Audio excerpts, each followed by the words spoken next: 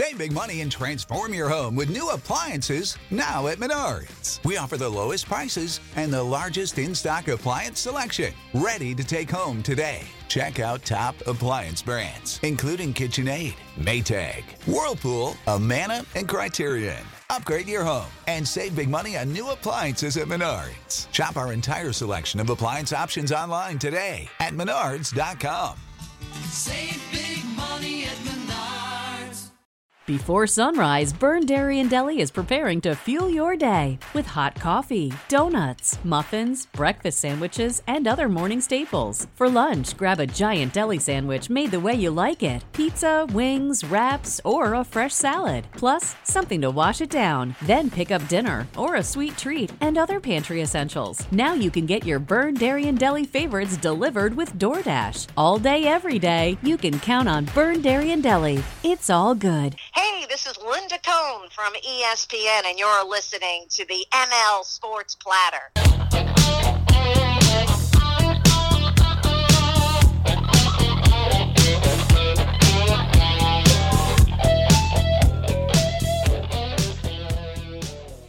Back with you. Happy holidays to one and all. I'm Mike Lindsley. Hit me on Twitter at Mike L Sports, and we are all over the place, man. Google, Spotify, Apple, Stitcher, Deezer. Make sure you put in for that download, subscription, and a 5-star review. For example, on Apple phones, just go to your purple podcast button, tap that, go to the search tool, and just type in ML Sports Platter. You will get instantly delivered to your cell phone new and archived episodes of the show. We are brought to you by our great friends at Stanley Law Offices, Byrne Dairy, Brian Comboy of Mass Mutual, New York State, and Axe Exotic Pets. If you're in and around Central New York, you need that exotic pet. They've got special birds and snakes and a lot more. They have all the amenities, big fish tanks, you name it, they've got it. Lizards, chameleons, it's all there.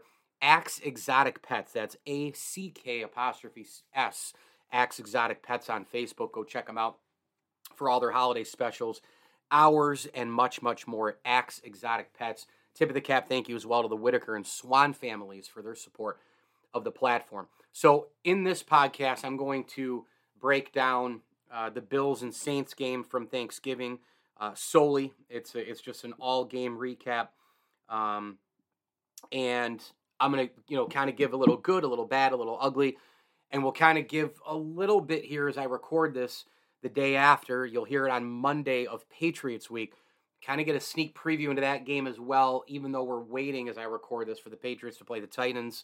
Matchup-wise, a lot of things will still be the same. So let's dive into it. The good is obviously the Bills were in dire straits. They were in desperate need of a win. They got it. Albeit against a bad team, they got it, right? They had to have this game, whether really, really good number one player, 1A players were in there or not. They had to go and take care of business. They did it in a hostile environment, in prime time, on a short week after they got run over by the Colts. Those are all good, positive things for the Buffalo Bills, and they can build off of that, I think, without question. Couple of more things that were really good takeaways from this game. Defensively, obviously, I know, again, inferior offense on the Saints side of things. By no means does Trevor Siemian or Tony Jones Jr. or, Lil Jordan Humphrey, do they strike fear in the hearts of defenders.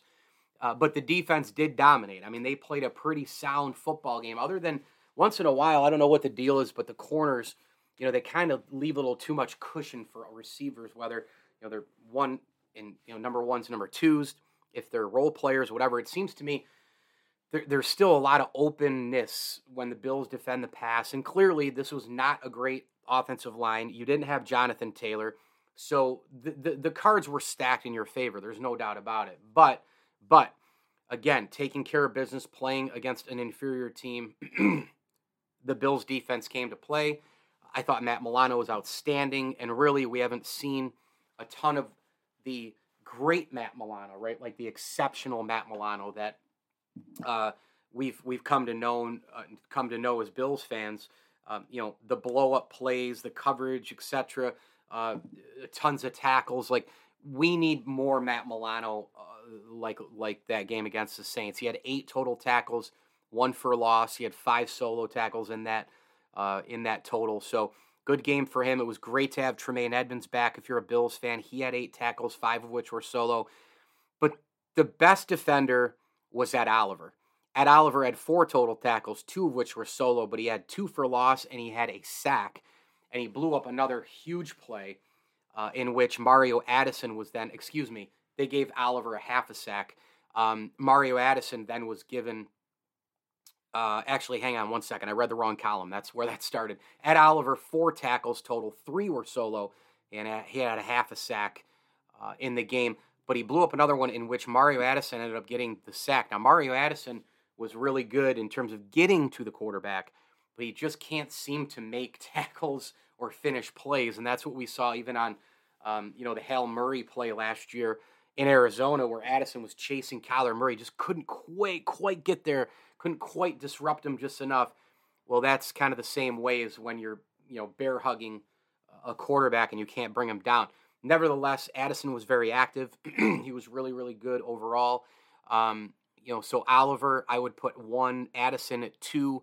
I'd probably throw, a Matt Milano, Tremaine Edmunds, Jordan Poyer, who had a pick late, Micah Hyde, all those guys sort of lumped in there right after Oliver and Addison in terms of their performance. But the Bills, they got a couple of turnovers in this game. No surprise. Obviously, actually, the Poyer interception, I guess, was the only one. F.A. Obata had a half a sack in this game, right? Like, that's a great thing for Buffalo. They were missing Star Lotulelei again. They split time with Harrison Phillips and rotated him in with F.A. Obata, and Harrison Phillips was solid. Again, I think this is a game for the Bills where they need to just take it and just build from it. I don't think you can tell a ton from this game, but those were the good things. A couple more good things to add to the group. Josh Allen, we'll get to the bad Josh Allen in a second, and there's always good bad Josh Allen, right, when he's playing more like 2019 than 2020. But the good Josh Allen was he was extremely accurate for the most part. I mean, he only had 5 passes that were not complete, 23 of 28 for 260 yards and 4 touchdowns.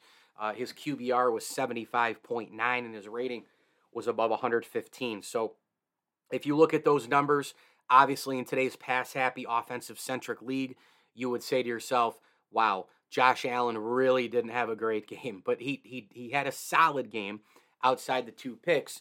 260 yards, yeah, it's not 360, it's not 460, but the efficiency of Josh Allen working the offense in was certainly a good thing to see. Stephon Diggs obviously looked really good when targeted. I thought it was great that they went to him in the beginning of the game. They got the early lead. But then they kind of, had a drive stalled, and then they didn't really go right back to the well and go to Diggs, which is, to me, it's absurd because Stephon Diggs is your best player. I mean, I think he's the best player for the Buffalo Bills at any position. And this year, certainly, I think he's a better receiver than Josh Allen, even as a quarterback. And I think Stephon Diggs needs to be targeted 15, 20 times a game minimum. I mean, I just think that's how it should be. He had 7 catches for 74 yards and a touchdown. For me, my money, that's still not enough. It's not. Gabe Davis, a couple of catches, 47 yards total.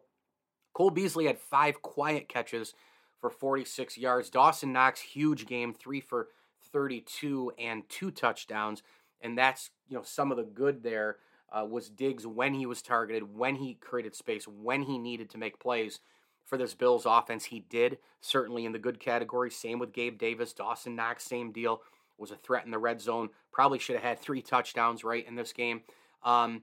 So those were the good things, for me. The Bills, I thought special teams-wise, Isaiah McKenzie was the healthy scratch, and Marquez Stevenson got in there. He did fumble the ball, but he recovered quickly. Tyler Bass was fine.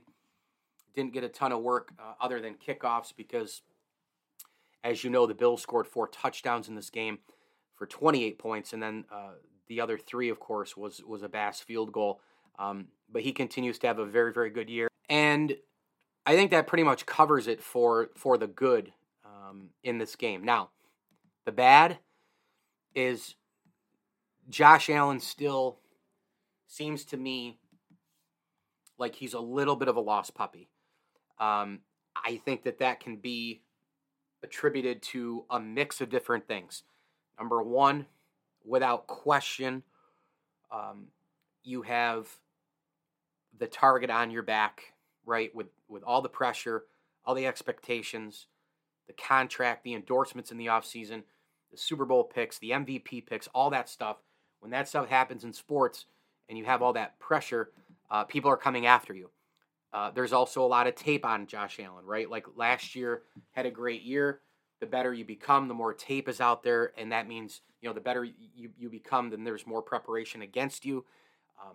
There are so many factors into this thing. Josh Allen also is getting, no help from his offensive line, which has been extremely banged up all year. It has not been a cohesive, consistent unit. They've had the issues with Spencer Brown and the corona. They've had the injury with John Feliciano.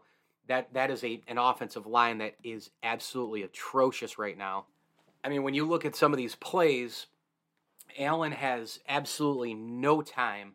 He'll go back and you'll be like one Mississippi, and you can't even finish one Mississippi, and the guy is absolutely getting pressured and rolled into and all that. Allen, I thought, did a decent job running out of the pocket, avoiding contact on slides and such, but he did take a beating in other areas. I mean, a real beating. He just still, for me, still takes too many hits.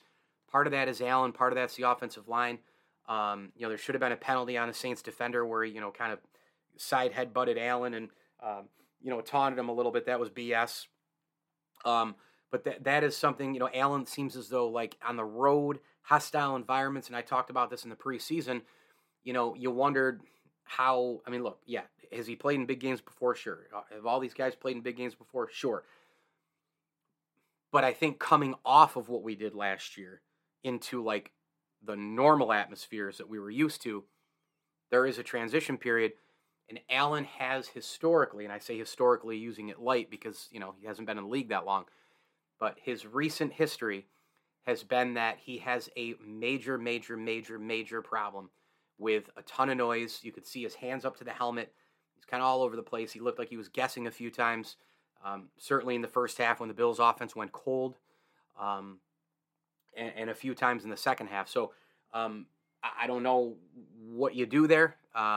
You can practice for it. You can, prepare with sound, noise added, machines and all that in practice. But the fact of the matter is that's just a game situation. And Allen's going to have to figure out a way to get past the hostile environment and noise because, let's be honest, if this Bills team continues to stay together and Allen is the quarterback, they're going to probably be in the playoffs a few more times. And I would guarantee you that they're going to have to go on the road a good many times to win, games in the postseason. In fact, this year, it's pretty much a guarantee that they'll probably have to go on the road at least once, unless something wild happens where they win out, and get home field advantage, which I don't see happening. Other bad things, again, O-line is just really, really bad. There's no doubt. In fact, I left one thing out in the good category that affects the bad and the ugly.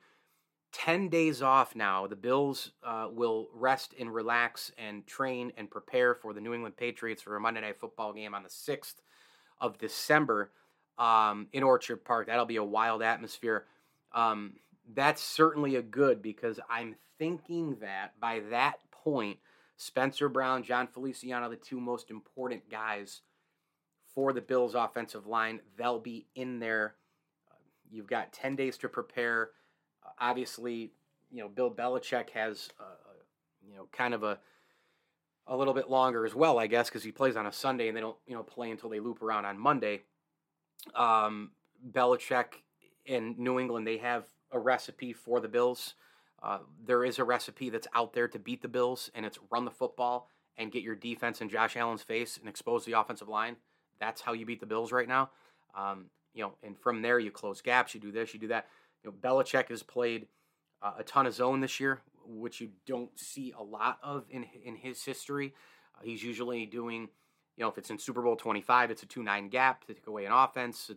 It's different blitzing and man-to-man stuff. It's scheming. So he's really implemented a lot of stuff into his defense. That's the formula to beat the Bills. You run the football. You play very smart offensively. You control the time of possession, the clock, etc. Your defense, is there to help win the game. You run the football and you win a 20-14 game, a 17-13 type game. So the recipe is out there to try and beat the Bills. I think everybody has the blueprint. The Titans had it. The Colts had it. The Patriots certainly have it. So that's how that goes. But, having 10 days off is a big deal for the Bills, at least to get some people back. I think there's a lot of nicks and knacks on the team as well, roster-wise, bodies, little minor injuries here, there, and in between. I think it'll be good for Cole Beasley. It'll be good for Stephon Diggs. It'll be good for a Jordan Poyer and Micah Hyde. It'll be good for a veteran like Jerry Hughes. 10 days off, that's a long time before you have to play again. So that's a good one. Obviously, with the O-line being so bad, that good has to impact the bad, because eventually, look, if they don't get Spencer Brown, and if they don't get, Spencer Brown and John Feliciano back, this team isn't going anywhere anyway. As far as other bad things, probably just the fact that even though the Bills, were up 10-0 at the half, and it felt like they were up 21, 24, 27 points, it felt like there was no way the Saints could overcome things with the Bills. They're just not a good football team, and they just don't have any weapons right now, despite the fact that Sean Payton's a great head coach. No great head coach has done it without great players.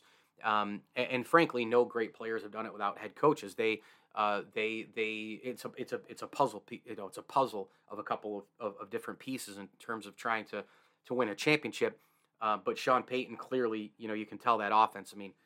You missed Drew Brees. Now, last year, Drew Brees was not great. Congrats to him, by the way, getting honored in New Orleans at halftime.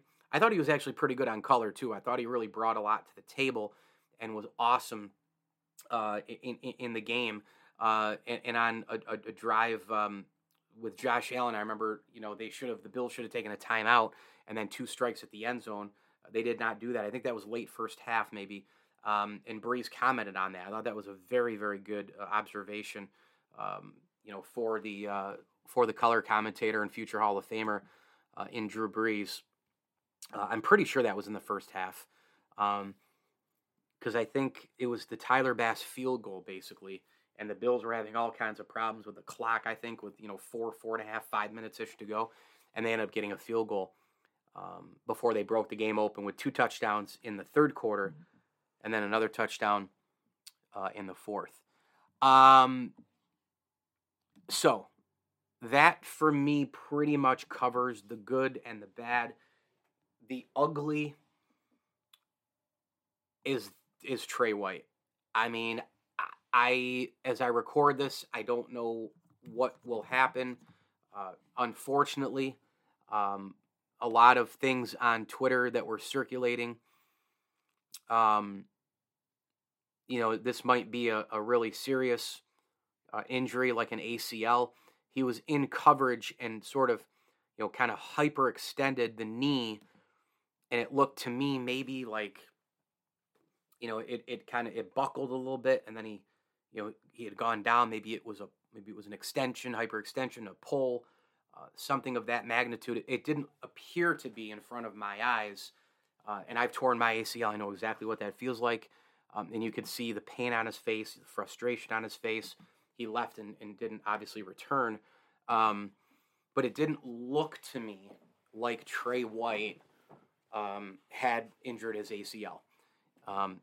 Normally, ACL injuries look much different than that, I think, as far as, somebody coming down, especially on an offensive lineman, on their leg and sort of bending, the knee and really just kind of crushing it to a certain extent.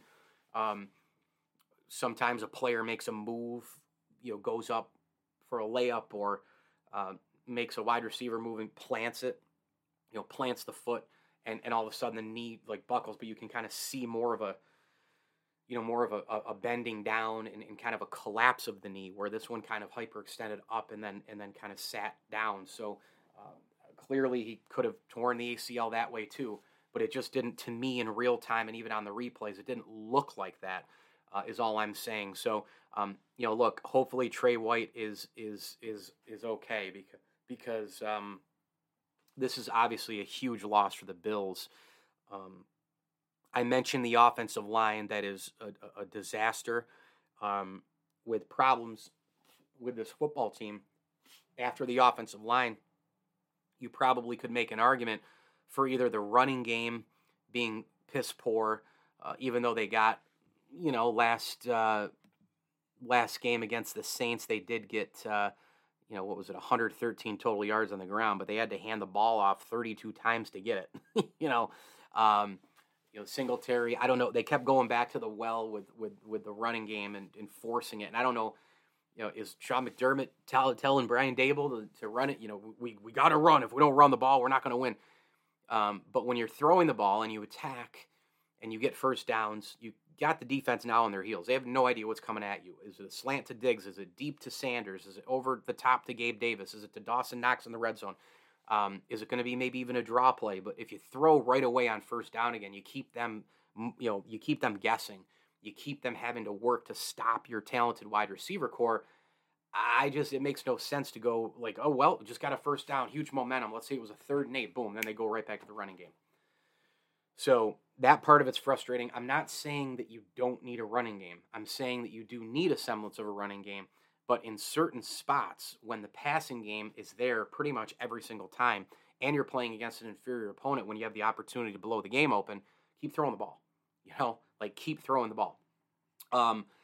It is, according to so many reports, it is out there, though, that the team is fearing a potential season-ending injury. So we'll have to just keep monitoring this. As you hear this podcast, the injury may have already been announced. But many are speculating it to be an ACL injury, and certainly from the face, the look of Trey White and the pain he was in, there's no doubt that something serious happened.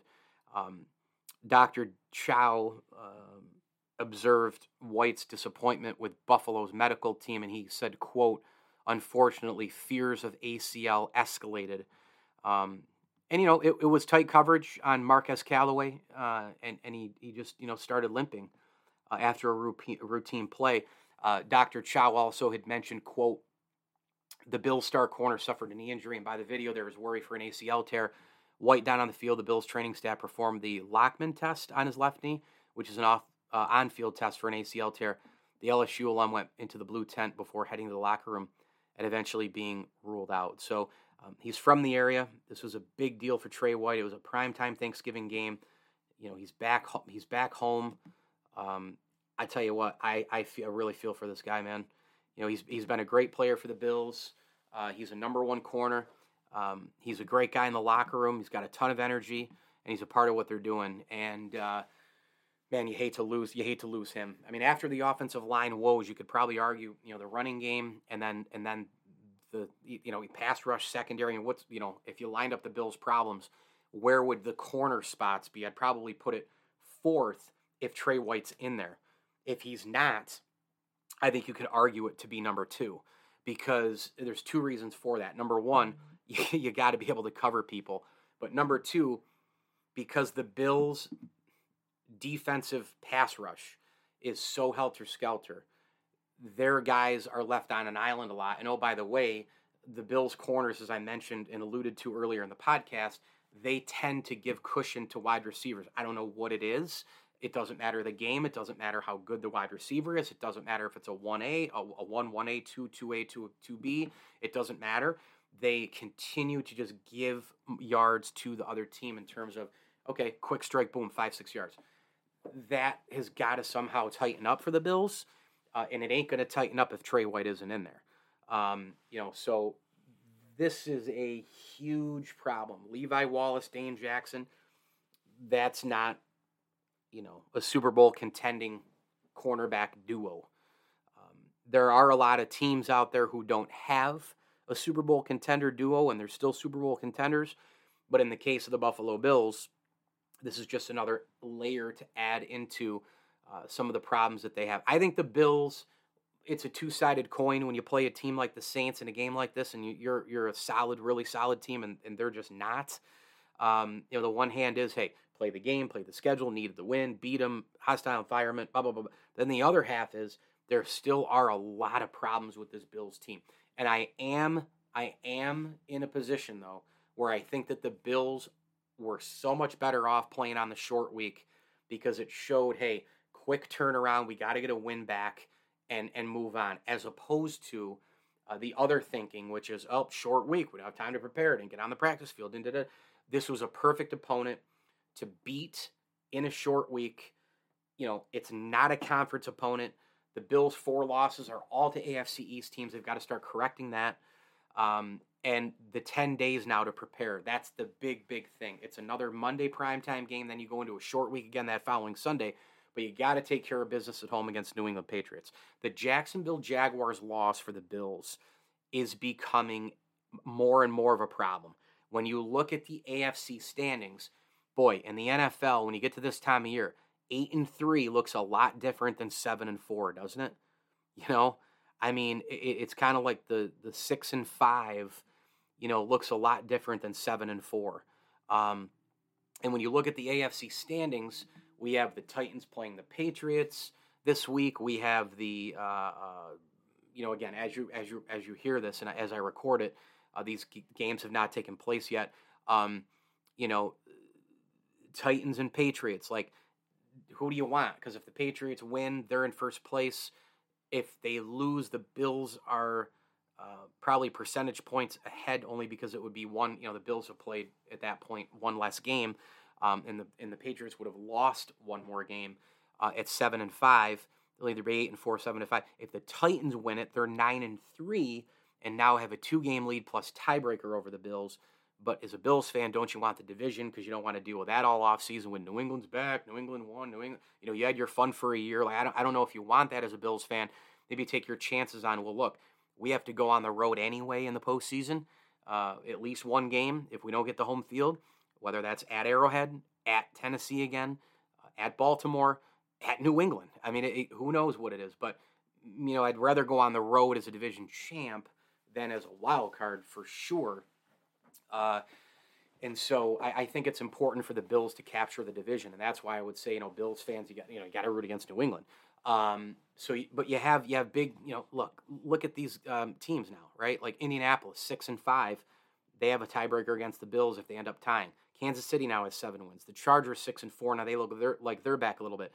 A couple of teams that have pulled back to the pack, Denver Broncos being one of them, and the Pittsburgh Steelers being another. The Pittsburgh Steelers now. Really, look, they tied the Detroit Lions, which is absolutely embarrassing. And then they got beat by the Chargers on the road in a shootout on prime time. So the Steelers have come back a little bit. They have a tiebreak against the Bills as well. So it's important for the Bills, again, to keep staying ahead of the likes of Pittsburgh, KC, etc. I think Baltimore could be a problem in the playoffs. That's a physical team. Lamar's tough. The Chiefs, their defense is really coming on, and that offense never goes away. Until the Chiefs are dethroned, you always have to watch out for them, right? Big game, again, Browns and Ravens. Is that a game, if you're a Bills fan, that you want to have, the Browns win, but then all of a sudden they're 7-5 with the same win total as the Bills? Or do you want to have the Ravens Ravens win 8-3, and then put the Browns back at 500, 8-3 for the Ravens? Somebody's got to win that division. It's either them or the Bengals, right? And so, and I guess Pittsburgh's still in it, of course, because they're only a couple games behind. But one of those teams has to win the division. I don't think if you're a Bills fan, I don't think you want to see, well, now with the Ravens at 7-3, we want to see the Bengals win the division and then the Ravens get the wild card, or the Steelers, if they get up there a little bit, even if they improve their wild card status and the Bills are our wild card, well, the Steelers are going to have a better seed because they beat the Bills in week 1. So these are all the things you have to pay attention to in the NFL. But that loss to the Jaguars is killer because the Bills would be 8-3 right now, which is equal to Tennessee. They would be one of the 2 best teams record-wise in the AFC. And certainly the tiebreak will go to Tennessee, but they'd be right there. And frankly, the Bills would be 8-3 with a lot of other teams in the NFL as well. We still have to wait for all the games to be played, but, they would be right there, right just behind the Arizona Cardinals, for example. Just one game behind as I record this, right? So, and you've got Green Bay 8-3 before they head into their game this week. So there's, again, you'll lose a game like that against Jacksonville. I'm not saying that games aren't different in preparation and thinking. I know that coaches and players try to tell you, we prepare every week for the same way, but you don't, because you prepare for different coaches, possibly a road game, different players. Are there injuries, different schemes? Is the team hot? Are they doing something different? Are you healthy or unhealthy? And sometimes the Jaguars, it's not as much juice as, at Arrowhead, right? And playing the two-time AFC defending champion in a Super Bowl team from 2 years ago in the Kansas City Chiefs. Like, games aren't the same in terms of the importance and the hype and fan interest. It's different. And so I understand you can lay an egg once in a while against an inferior opponent, but under no circumstance should the Buffalo Bills be losing to the Jacksonville Jaguars. It's absolutely inexcusable. It's absurd, and it's continuing to hurt them this season because look at the playoff positioning. They could be a game up on a lot of teams. They could be tied right there with the Tennessee Titans, before they play the New England Patriots. If the Bills were 8-3 right now, you probably would root, I think, for New England in the game, right? Because that means that you would keep the Titans back a little bit. You'd have an even record. They'd still have the tiebreak. New England with 8 wins. You're 8-3, but then they're 8-4. You still have percentage points higher, and then you play them Monday night. If you can beat them there and then move to 9-3, now all of a sudden you've created some space between you and the Patriots, and you're right on the heels of the Titans. I think if the Bills were 8-3, I think you would root for the New England Patriots. But in this particular spot, I don't think you do, because you're even with New England. And then the last thing you want to do as a Bills fan is deal with the Patriot thing, certainly the rest of this year and in the offseason. So that's some of the good, some of the bad, some of the ugly from the win over the New Orleans Saints. The Bills will take on the New England Patriots December 6th. That's a prime time Monday Night Football game. Boy, I'm here for it. It's going to be a wild, crazy atmosphere in Orchard Park without a doubt. And we know that the Patriots are one of those teams in the NFL that's got a major blueprint to stop and slow down the Buffalo Bills. They've got the running game. They've got the defense, time of possession, clock, all the schemes, the best head coach. So we'll see how that game goes. But the Bills have 10 days to prepare for them. And, as I record this, we await the Trey White news. And the Bills hope to get, linemen back and hopefully Dane Jackson and some of the other corners extra reps if Trey White is going to be out for a good chunk of time. Mike Lindsley with you. It's the ML Sports Platter all over the major platforms. Go ahead and download, subscribe, leave feedback, and a 5-star review. We're on Spotify, Apple, Google, Stitcher, Deezer, iHeartMedia, Amazon Music, you name it. Download, subscribe, leave feedback, and a 5-star review. A big thanks to Syracuse Fitness Store, the Allen Angus Pub, and your State Farm agent, Matt Graham. Get a free rate quote today if you are in and around the great state of New York. SyracuseInsuranceAgent.com. Auto, home, life, bank, health, and business. And by the way, ask Matt about the rate drop that State Farm recently introduced a couple of months ago. A tip of the cap thank you as well to Heather Saxton of Hunt Real Estate, Barks and Rec Doggy Daycare, and our great friends over at Brewerton Ace Hardware. Stop by if you're in and around Central New York, Route 11. Just before the Brewerton Bridge, they've got it all, man. Inside and outside amenities. They've got your grills. They've got your pizza ovens. They have shovels and garbage cans and much more. And they carry a lot of awesome product from local vendors. Barbecue sauces, wing sauces, pickles, jerky, you name it. So get on over to Brewerton Ace Hardware, the helpful place. Go ahead and log on to acehardware.com. Search your location, and away you go at Brewerton Ace Hardware. Thanks for listening. I'm Mike Lindsley. As I always tell you, enjoy the games.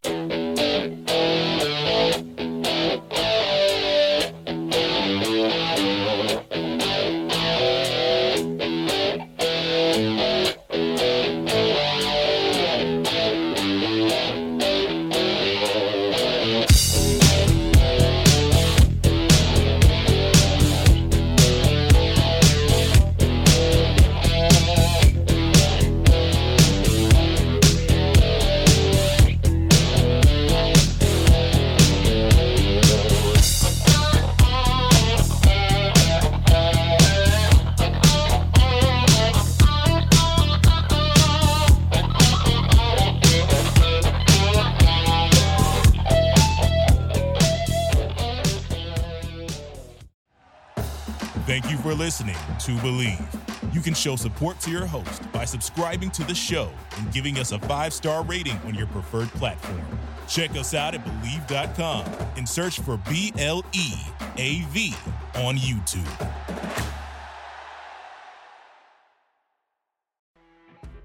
You know when you're listening to a true crime story that has an unbelievable plot twist that makes you stop in your tracks? That's what our podcast, People Are the Worst, brings you with each episode. I'm Rachel. And I'm Rebecca. We're identical twins who love true crime cases that make you say, didn't see that coming, and we hate the people responsible for them. Listen to People Are the Worst now on Apple, Spotify, or wherever you get your podcasts.